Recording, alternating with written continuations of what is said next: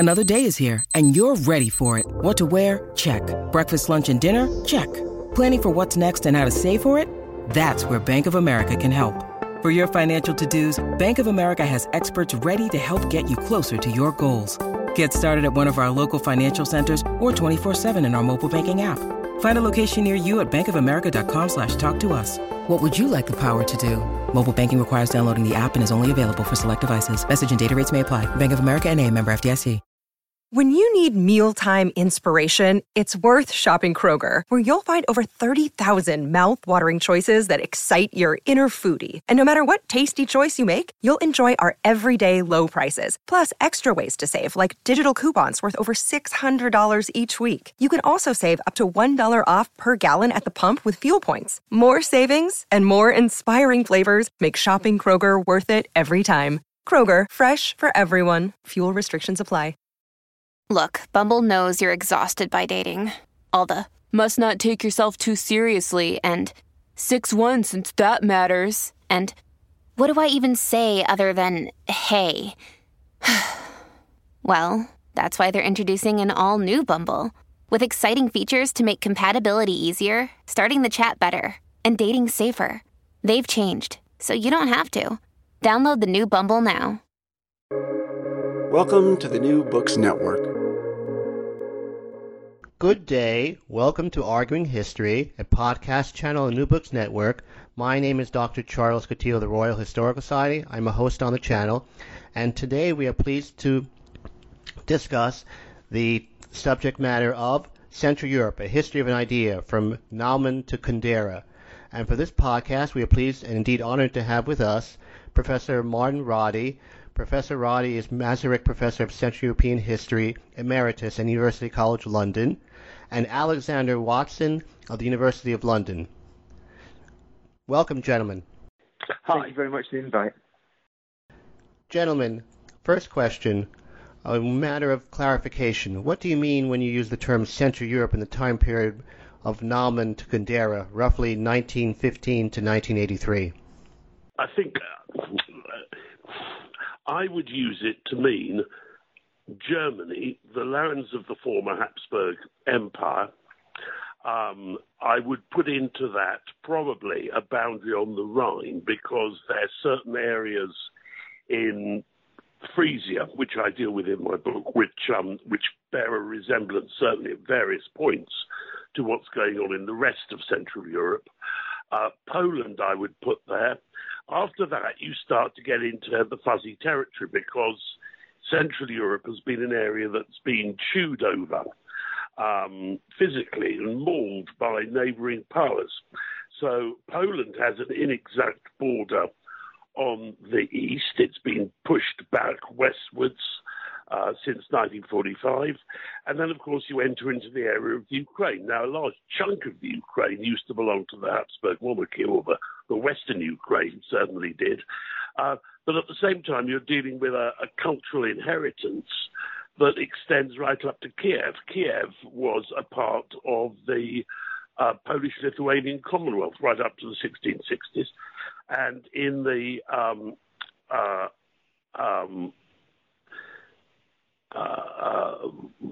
early modern period was one of the great centres of Baroque Latin learning, peculiarly enough, since it was predominantly Orthodox. So I think you've got a very wide area. I'm not sure that there's anything that one should alter one's definition as one comes into the consequence of the First World War or Naumann's Mittel Europa. I'm not sure one should start changing definitions. The one definition that I think is not helpful is the identification of it with what are known as the Visegrad countries, the new countries, independent states that emerged in the wake of the fall of communism. That strikes me as special pleading for political reasons and has really skewed the way we think of Central Europe. Nowadays, I notice that increasingly the Visegrad Four are being lumped together as East Central Europe, which begs the question where West Central Europe is. And I would argue, therefore, that the West Central Europe is predominantly Germany, but also including those areas that I mentioned that have historically been part of that West Central European complex. That's my reading of it, but Alex may differ. Professor Watson? I think I'd agree with a lot of that, but I suppose when I've written, most of my work is about the First World War, and when I've written about the First World War, I've used Central Europe to mean primarily the two key central powers, Germany and Austria-Hungary, plus their allies or the lands they occupied to the east broadly. But it is a bit of a movable feast. I suppose I'd want to add two things to what's been said already. One is that it seems to me that Western Europe, Central Europe, Eastern Europe, they're not simply geographical terms. They obviously have a lot of cultural meaning as well. I mean, if we go back some way, then Western Europe was really defined by Western Christendom, whereas Eastern Europe was defined by Eastern Christendom, and these met in the Polish-Ukrainian kind of Belarus and sort of border areas. So this in a sort of purist form seems to me to be Central Europe. But it's also the case that Central Europe, Eastern Europe, these are value-laden to some degree. I mean, I've noticed among my Polish friends that there's been some shift from a rejection of the idea that Poland is in East Central Europe. Poland is very firmly in Central Europe because you don't want to be in Eastern Europe because that is the orbit and the problem area of Russia. So I think we need to think about. I think it's very difficult to view these terms without thinking about the political shifts that happened in the 20th century, with the First World War, with the Cold War and that divide, and then with 1990 and the end of communism. And I think that has changed the meanings of these terms through the century. So I guess if there's one area that we perhaps differ, I'd be inclined to attach more importance and more weight to the political context in which these terms have changed through the 20th century. I think that's fair to say. Your responses call up two issues.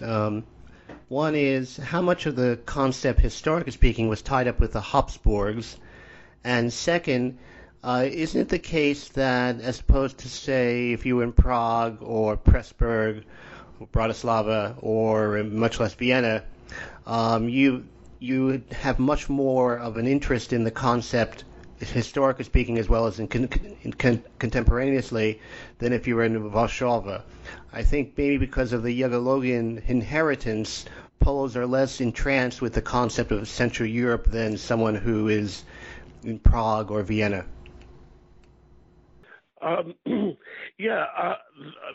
think one of the dangers is that when a lot of people talk about Central Europe and start providing, if you like, bullet points for what Central Europe is, I think they're actually thinking of the Habsburg monarchy. I remember George Sherflin going through about the bullet points were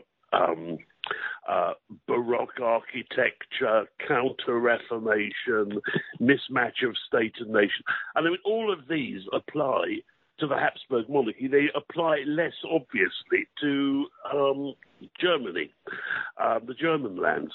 So I think there's a danger of trying to define Central Europe as being Habsburg, then in a sort of loop coming up with the Habsburg, what is peculiar about the Habsburgs and special about the Habsburgs, and then bending it back and saying that's Central Europe, because I think you leave out a very large area that has been historically a part of the Central European space and had very much similar experiences.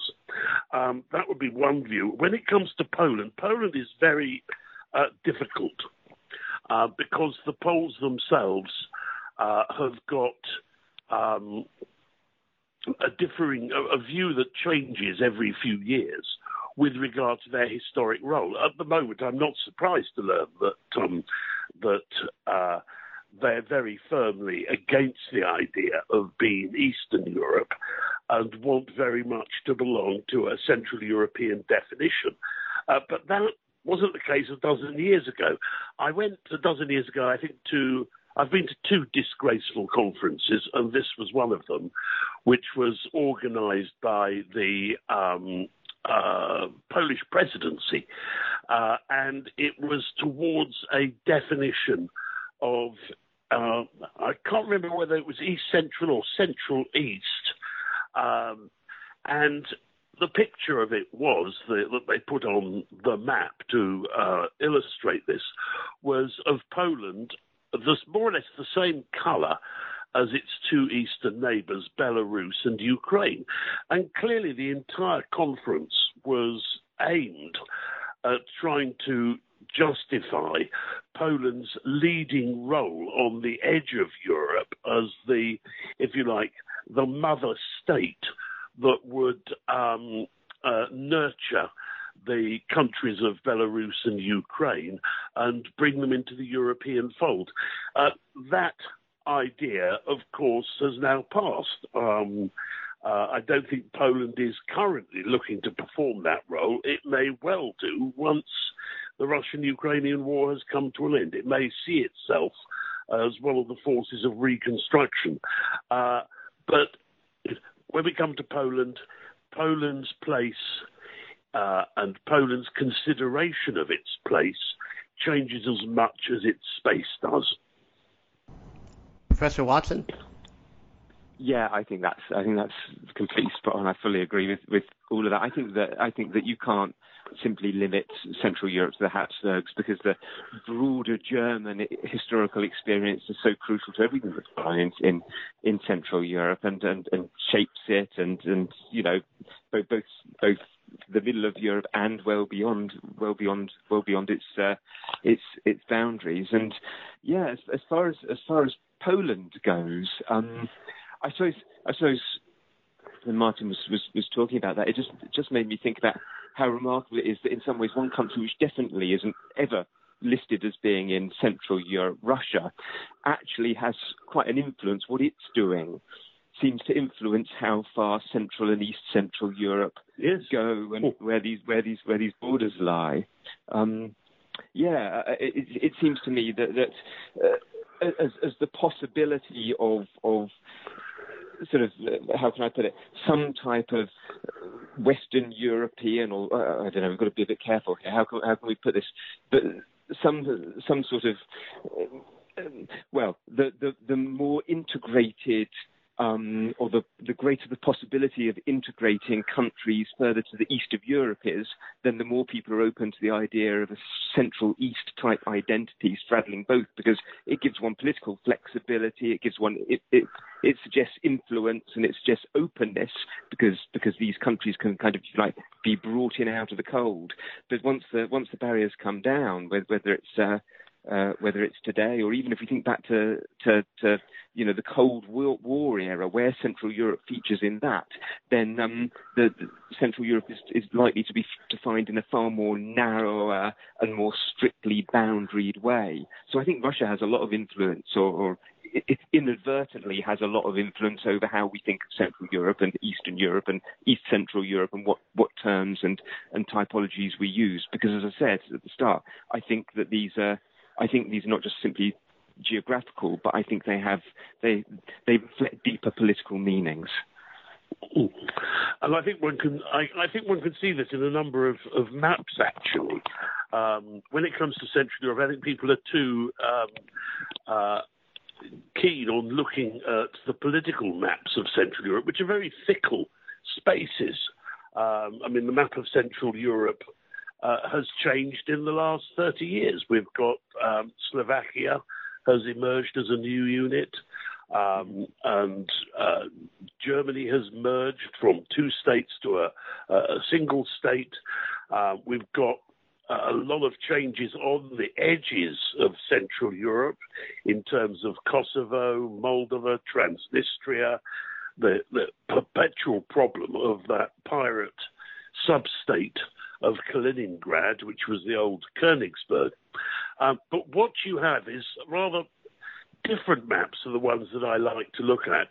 I like to look at the light map of Europe, Europe seen by night, and one can start seeing where Central Europe is in terms of the boundaries of light and where some of the more problematic areas are, namely whether the Netherlands is part of Central Europe, whether northern Italy, Lombardy, is part of Central Europe. A light map is something you just go on to Google, go onto light map of Europe, and people can see exactly what I mean by that. The other one is the railway map of Europe, and that is absolutely fascinating. Sadly doesn't show defunct railway lines, or I haven't found a map that does. Otherwise, it would show quite a hatch of lines in Bosnia linking in to the rest of Central Europe. But what is interesting is the area around Warsaw is very badly served with railway lines. And that is the legacy of what used to be called Congress Poland, was the part that was taken by Russia in the partitions and granted back to Russia after the defeat of Napoleon.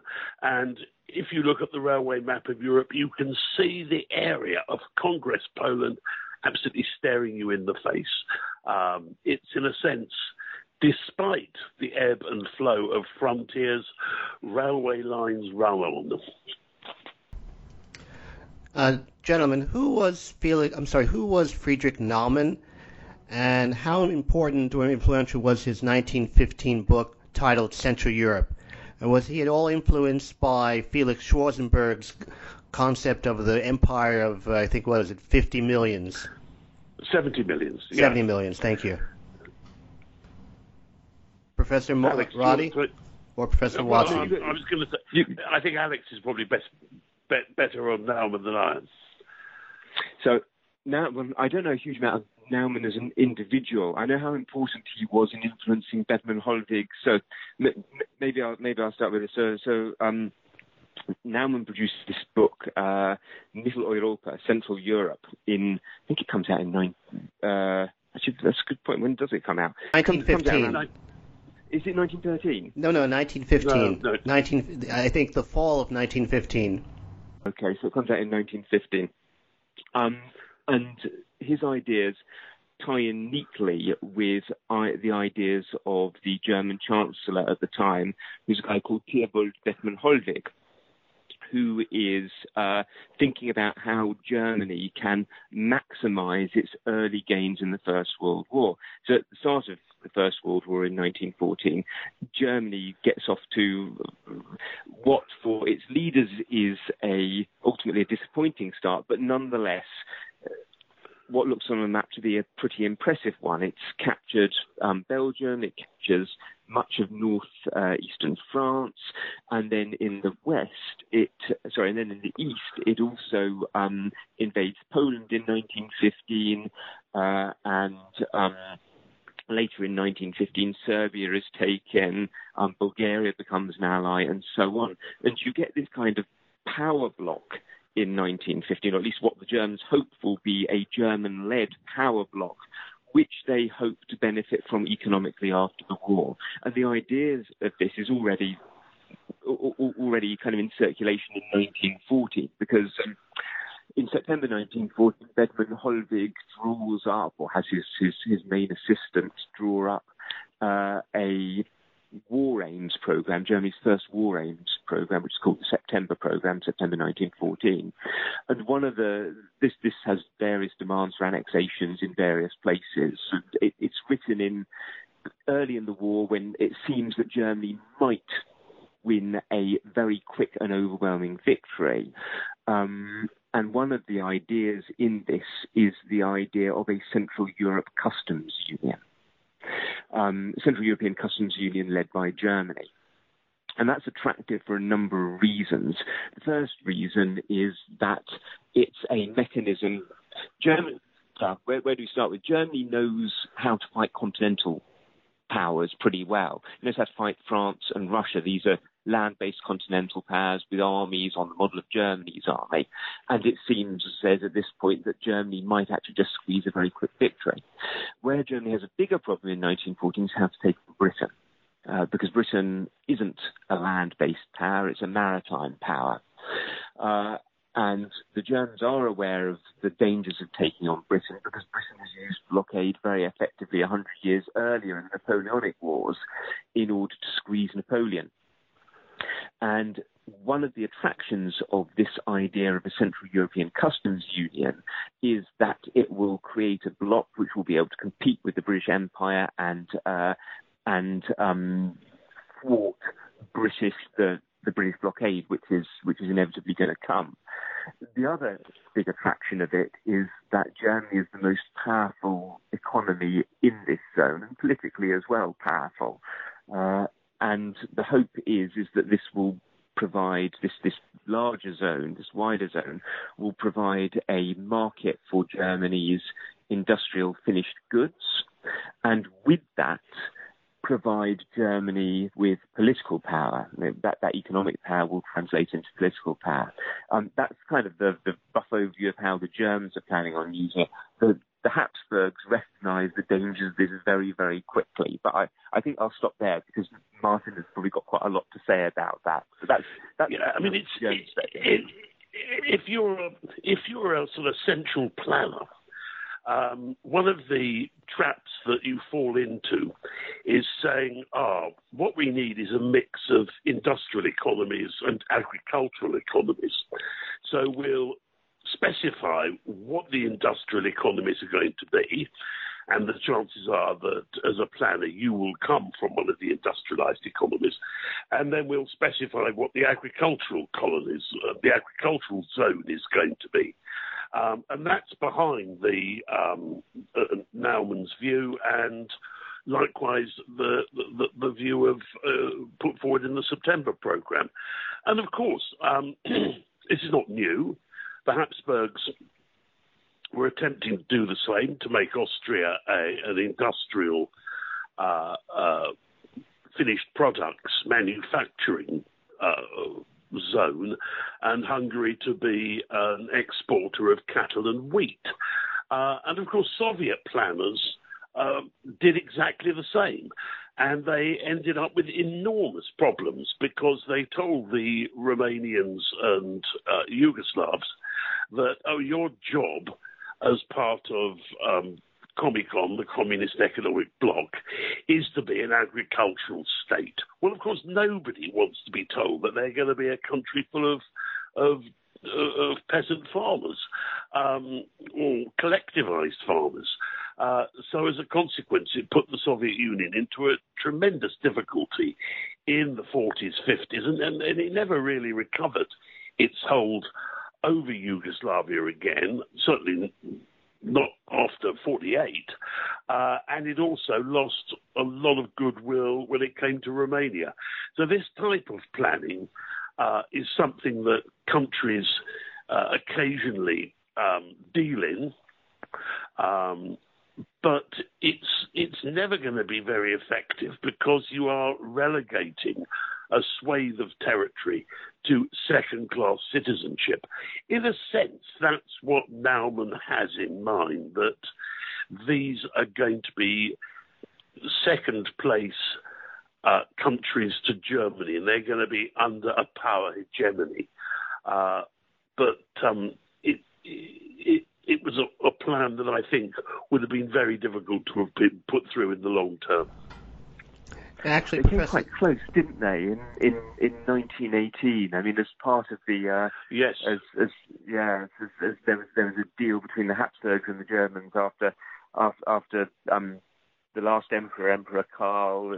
Looks like he's making peace approaches behind the Germans' back, and then when that all is exposed, there's a deal between Germany and Austria-Hungary, which includes military clauses, but also these economic clauses, which look something like some of the plans for Mittel Europa. But this is only done under intense political and diplomatic pressure.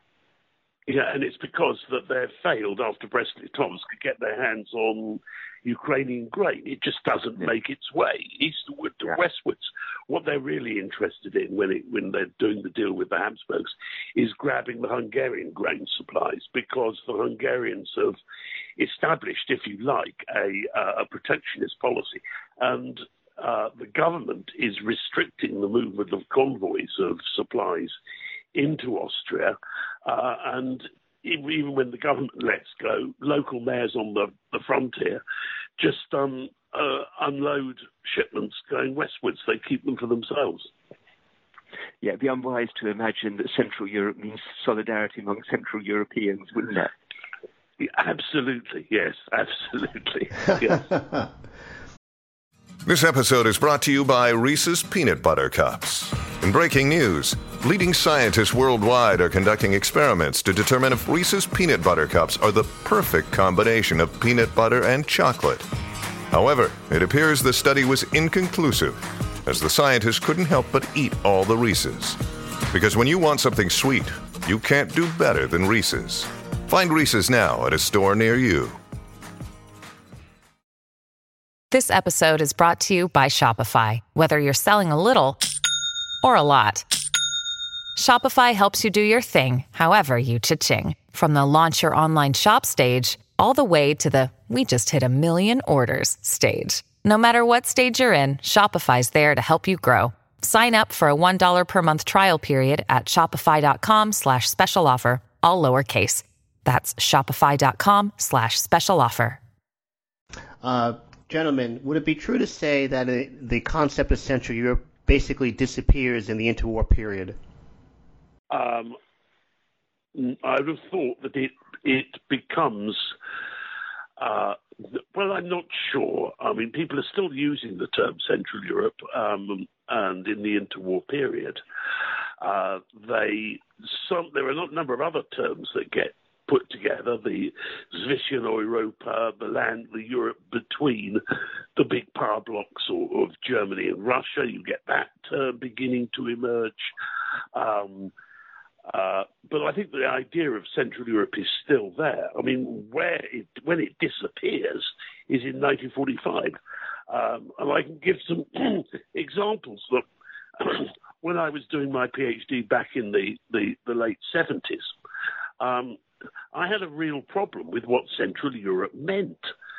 The only times I ever confronted it was in Central European time. And I thought when people talked about Central Europe that they were meaning countries that belonged to Central European type. So I used the concept quite broadly in my PhD, only to find the examiners asking me what I thought Central Europe was. And I sort of felt that to say it was a time zone looked a little bit superficial and perhaps idiotic. So I said something else and managed to fudge my way around it. But I think that's the point. It disappeared. The only place it occurs, actually, is in a variant of Mitteleuropa, which is Mitropa, which was the name of the German sleeper couchette service. Rather good. I used it once. I stole a cup, which I subsequently lost. But that was the only way that Mitteleuropa made itself felt. And the idea of Central Europe only reappears really in the 1980s as an intellectual invention, if you like, as a way of saying we're not really part of the Soviet bloc. We've got a separate identity. We want to go our own way, and we should be allowed to do it. And then it changes in the 1990s, which is we're special. We're a historic zone. We belong to Western Europe. Give us membership of the European Union, and while you're at it, give us large infrastructural grants. So that, I think, was the way that Central Europe disappeared and how it reappeared in the course of the 1980s. Professor Watson?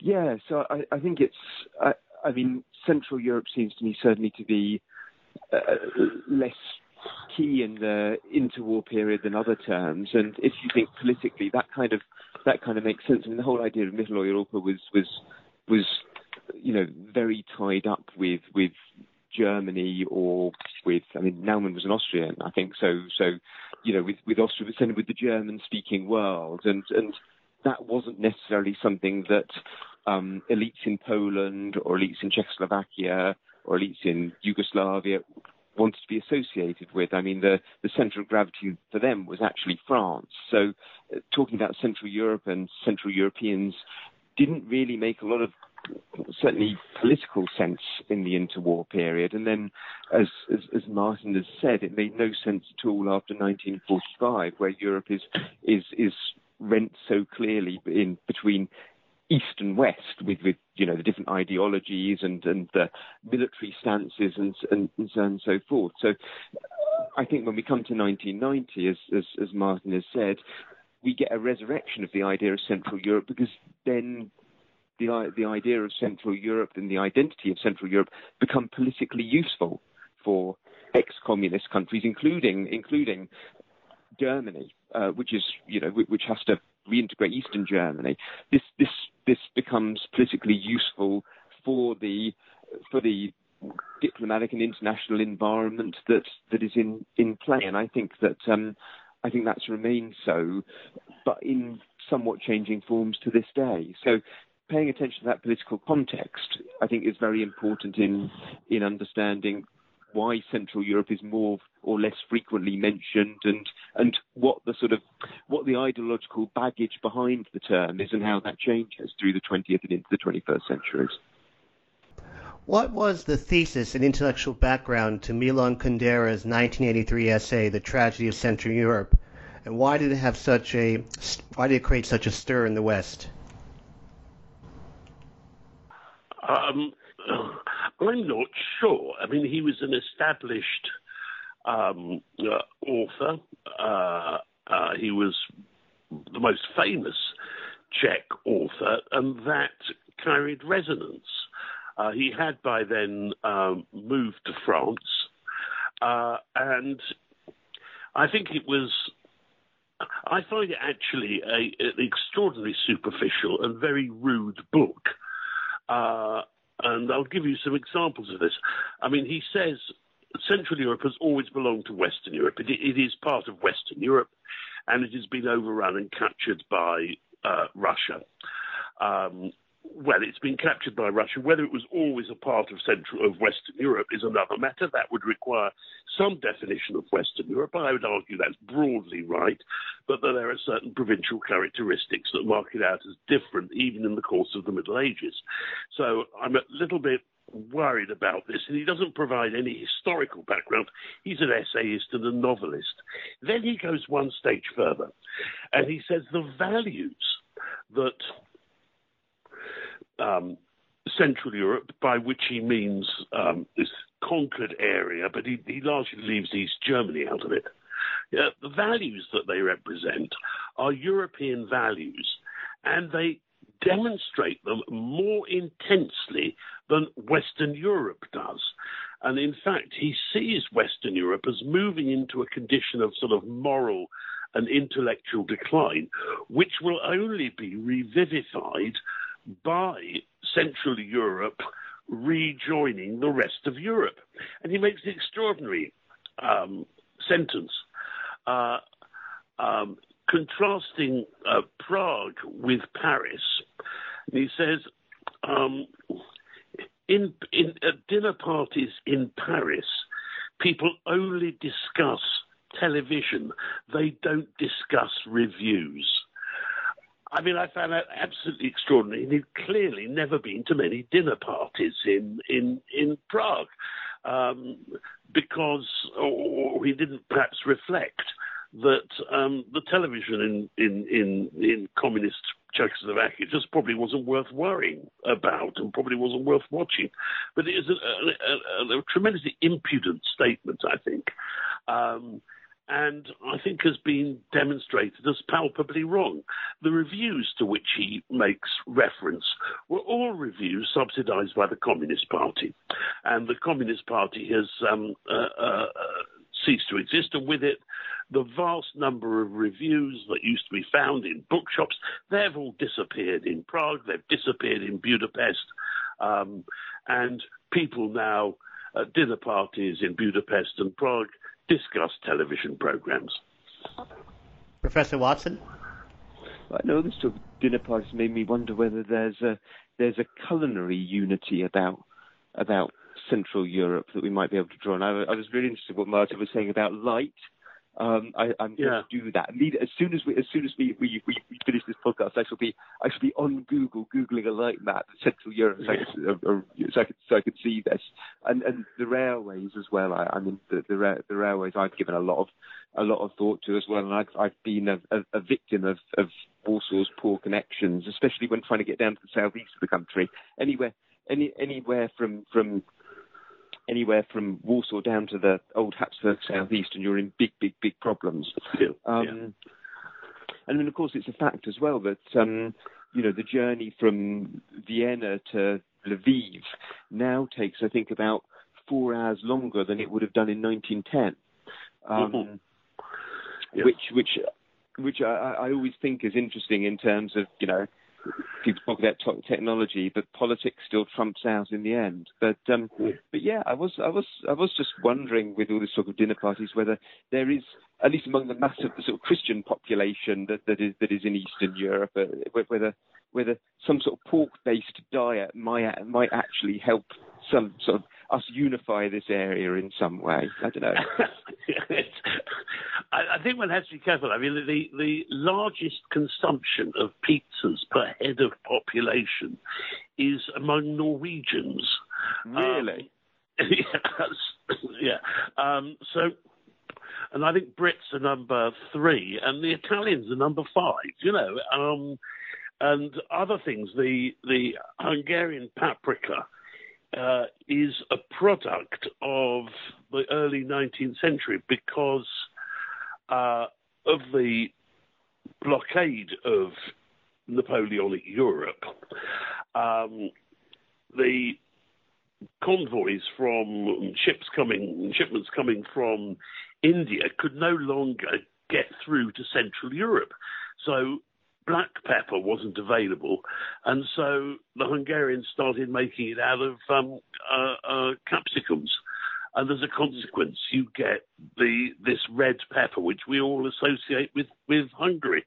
It might be more in the case of drink. A beer map shows very high consumption of beer in Central Europe. Likewise, it does map on a bit to spirits. But of course, the highest consumption of beer, I think, is Lithuania and Ireland. So, there are going to be outliers there. Do we have any idea at all what was the reaction in Central Europe to Kundera's essay? I have no idea at all. It was published in in the New York Review of Books originally in 1983. Yeah, and it was very, very. He was very, very protective. George Scherpflin, who was a great scholar of political science in Central Europe, he attempted to get hold of it for an anthology he was putting together on Central Europe, published about 1990, I think. And Kundera just refused blank to give publication right. And I think that its circulation and impact in Central Europe was very reduced. You have to bear in mind that the vast majority of Czechs had not heard of Václav Havel until 1989. His plays weren't performed, his activities weren't reported on, he was largely under house arrest. Václav Havel's reputation was made in the West, not in Czechoslovakia. Professor Watson? I have nothing to add to that at all. Nothing to add. I think that was a comprehensive answer. What, if anything, does the term Central Europe mean in the post-1989 period? Well, I think as I've said, I think it was used as a way of saying we are different. Then it became a means of obtaining fast track into the European Union. I've noticed it possibly isn't being used so frequently in places like Hungary and Poland now. And I wonder whether that has something to do with their disillusionment of membership of the European Union. That's just a thought. I haven't been into it in counted up references or anything like that. They still think of themselves as Central Europeans, but Central Europeans perhaps with a difference. They're not as gung-ho about the European Union as, say, Slovenia or even Austria. Professor Watson? Yeah, I mean, I agree with that as well. I think that back after '89, emphasising Central Europeanness was a very powerful way of getting over the old Eastern Bloc label, where with Europe separated into the capitalist West and the communist Eastern Bloc. So emphasising that you were Central Europe was an immediate, Central European was an immediate ticket to integration with the further West, and I think that's where its major utility lay. I think where you still hear today, and what Martin has said about the shifting, the sort of shifts in that, I think is also right. But where you do still hear Central Europe today is in opposition when Poland or other countries to the east of Germany are labelled rarely Eastern European, or more normally now East Central European, East Central Europe. Then there is that pushback towards we are Central European, and I think that's again a marker of belonging, a marker of identity, in opposition to an East either dominated or threatened by Russia. So I think that that's where the utility of the term still exists in the the third decade now of the 20th century. Any last words, gentlemen? I think, to go back to Alex's point, it's a movable feast, but I think there's a core there, and that core hangs around the old Imperial Germany and the old Habsburg monarchy. And I think I'd absolutely agree with that as well. There's certainly, German history, not history of Germany as a state, but German history in the sense of the people and the countries they were involved, from Switzerland through to modern day Austria, through to Germany. That seems to me at the very core of Central Europe, as though but then you've also got Poland and Czechoslovakia, and of course in these areas it's worth remembering as well there was a significant German presence for a long time. So maybe the key to this does lie in Germanness, at least to some degree. But I would encourage people to read Martin's book to find out more. Well, that's very kind of you. That's very kind. You can't say it, and I can. And I mean it. It's a complicated subject, and if you want to find out more, absolutely go there, and we'll give you some answers.